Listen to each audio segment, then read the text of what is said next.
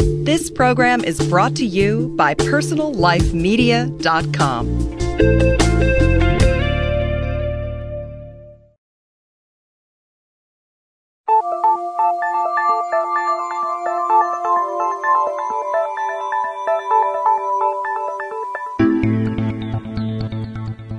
Welcome to Money, Mission, and Meaning, Passion at Work, Purpose at Play, where we explore how we can integrate our personal values and professional skills to create pleasure and profit in the business of life.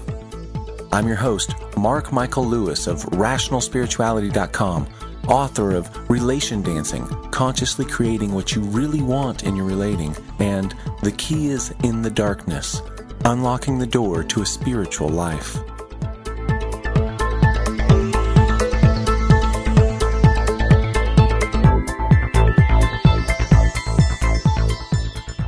This week, I want to talk about a trap that people who are interested in personal or spiritual development or manifestation and transformation often fall into that I like to call the self-esteem game or the failure of success. In the process, I'll give you a simple visual metaphor that can help you avoid this trap and experience more of the true success and satisfaction that you really want. In my second book, The Key is in the Darkness, I describe two different ways of approaching goals that we pursue in our lives. First, we can pursue goals as what I call rewards. And second, we can pursue goals that I call trophies. Now, when we approach our goals as rewards, we seek them for the pleasure, the power, and the beauty that they'll bring us in and of themselves. We want to eat at a fine restaurant, for example, for the taste and nutrition that the food will bring us. When we approach our goals as trophies, on the other hand, we seek them for the feelings of success, achievement, and status that they bring us. In this case, we want the fine meal so that we can feel that we're successful, or to be envied by others, or to avoid feeling like we can't afford it. While rewards feel good directly in and of themselves, trophies feel good indirectly through the feelings of self-worth they bring us. In this sense, trophies are about proving that we're talented or competent, valuable, worthy of love and self-respect. They're evidence that we are good enough. Trophies give us feelings of self-esteem. Now, the more we approach our goals as trophies, the more emotionally attached we become to our success at achieving them. Because it's not only about getting the rewards that the goals will bring, but proving our self-worth. Our value as a person becomes tied up with the goal. If we achieve the goal, we feel successful. If we fail, we feel shame. It's as if we're facing a judge who can declare us to be worthy or unworthy of respect. Now, the more we focus on pleasing the judge and achieving these goals, the more important winning, and especially not losing, these trophies becomes. We become more interested in looking good than in being happy.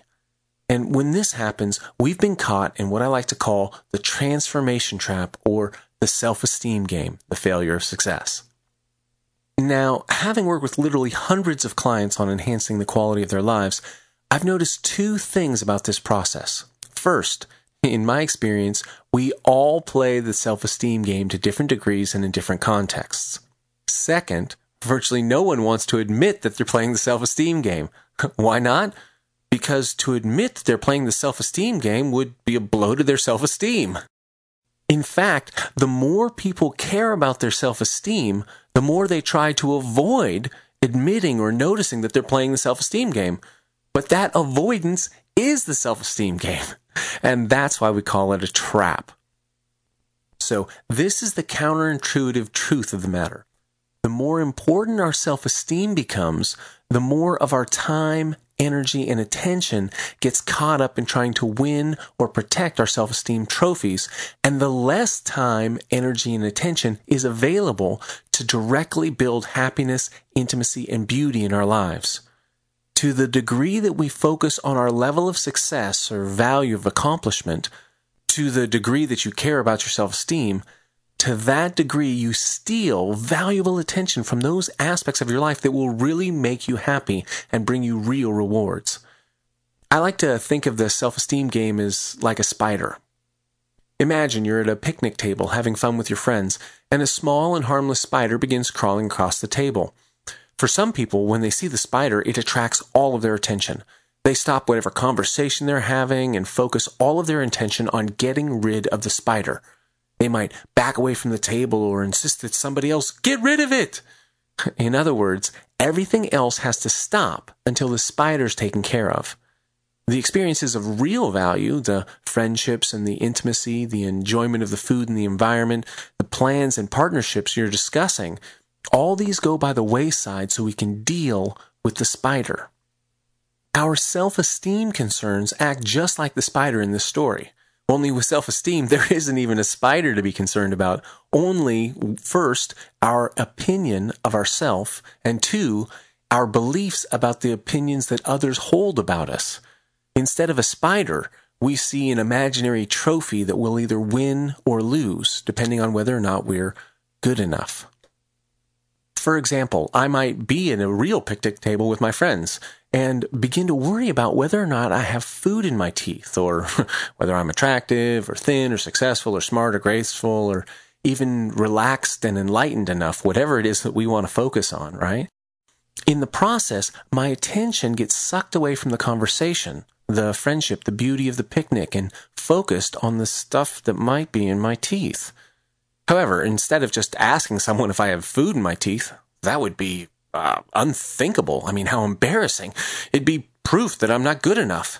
And what if they said yes? That would be even more proof, right? So I put all of my attention on, number one, pretending to still be involved in the conversation, while I'm, number two, trying inconspicuously to clean the space between my teeth, or internally talk to myself about whatever self-esteem concern that's gotten my attention. So the more I focus on my teeth or my self-esteem concerns, the less present I am to the picnic, the less I participate in the conversation, and the less joy I get from the experience of the picnic. Further, I'll typically become afraid that someone will notice that I'm not present and ask me what I'm thinking about, which would be embarrassing, so I have to pretend to be really present. In fact, after the picnic's over and I'm going home, I might actually wish that I hadn't gone because it was so uncomfortable for me to be around people because my focus was on my self-esteem concerns rather than simply enjoying being with them. Now, the spider of self-esteem is even more challenging than a real spider because we can actually deal with a real spider. We can scoot it away or put it outside or kill it if need be. However, in life, there are an endless number of self-esteem issues to focus on. It's like an army of spiders coming in from all sides with no end in sight. We can never address them all. The only thing we can do is just let them be and focus on the positive experiences of the picnic. Now, this idea of allowing our self-esteem concerns to be, to just allow ourselves to have them, and then still focus on being present with the people we're with and the things we're doing, can be thought of as forgiveness. We can forgive ourselves and accept that we'll never be as attractive, successful, rich, accomplished, or enlightened enough. There's always further to go, and there's always better to get. So in the face of this, we can accept exactly where we are, let go of our self-judgment, and focus on having fun with what we have. The truth is, we are exactly who we are and what we are right now. In fact, we're not only exactly who we are perfectly what we are and who we are. We cannot be any more who we are than what we are. Further, who we are is an expression of a universe that is so great and glorious that it's appropriately called divine. As we can accept ourselves as a participant and as an expression of this divinity, we realize that we're free of the need to earn trophies altogether. We simply don't need them. Instead, we can simply focus on enjoying and expressing our deepest sense of love, joy, and beauty just because it feels ecstatic to do so. This is the shift from trophies to rewards, from trying to prove that we're good enough to enjoying life as fully as possible. From doing something because we think we should, to doing it because it honors and expresses our deepest values. Most importantly, it's to do this in the face of spiders, in the face of our self-esteem concerns. It's this process of pursuing rewards rather than trophies is at the heart of what it means to pursue money, mission, and meaning, and create pleasure and profit in the business of life. I've been your host, Mark Michael Lewis of RationalSpirituality.com, and that brings us to the end of our show. Thanks for listening, and join us next week on Money, Mission, and Meaning, Passion at Work, Purpose at Play, as we offer practical ideas to bring you pleasure and profit in the business of life. For text and transcripts of this show, or to get archives of previous shows, go to www.moneymissionmeaning.com or sign up to automatically receive our show in iTunes or at personallifemedia.com. Talk to you next week.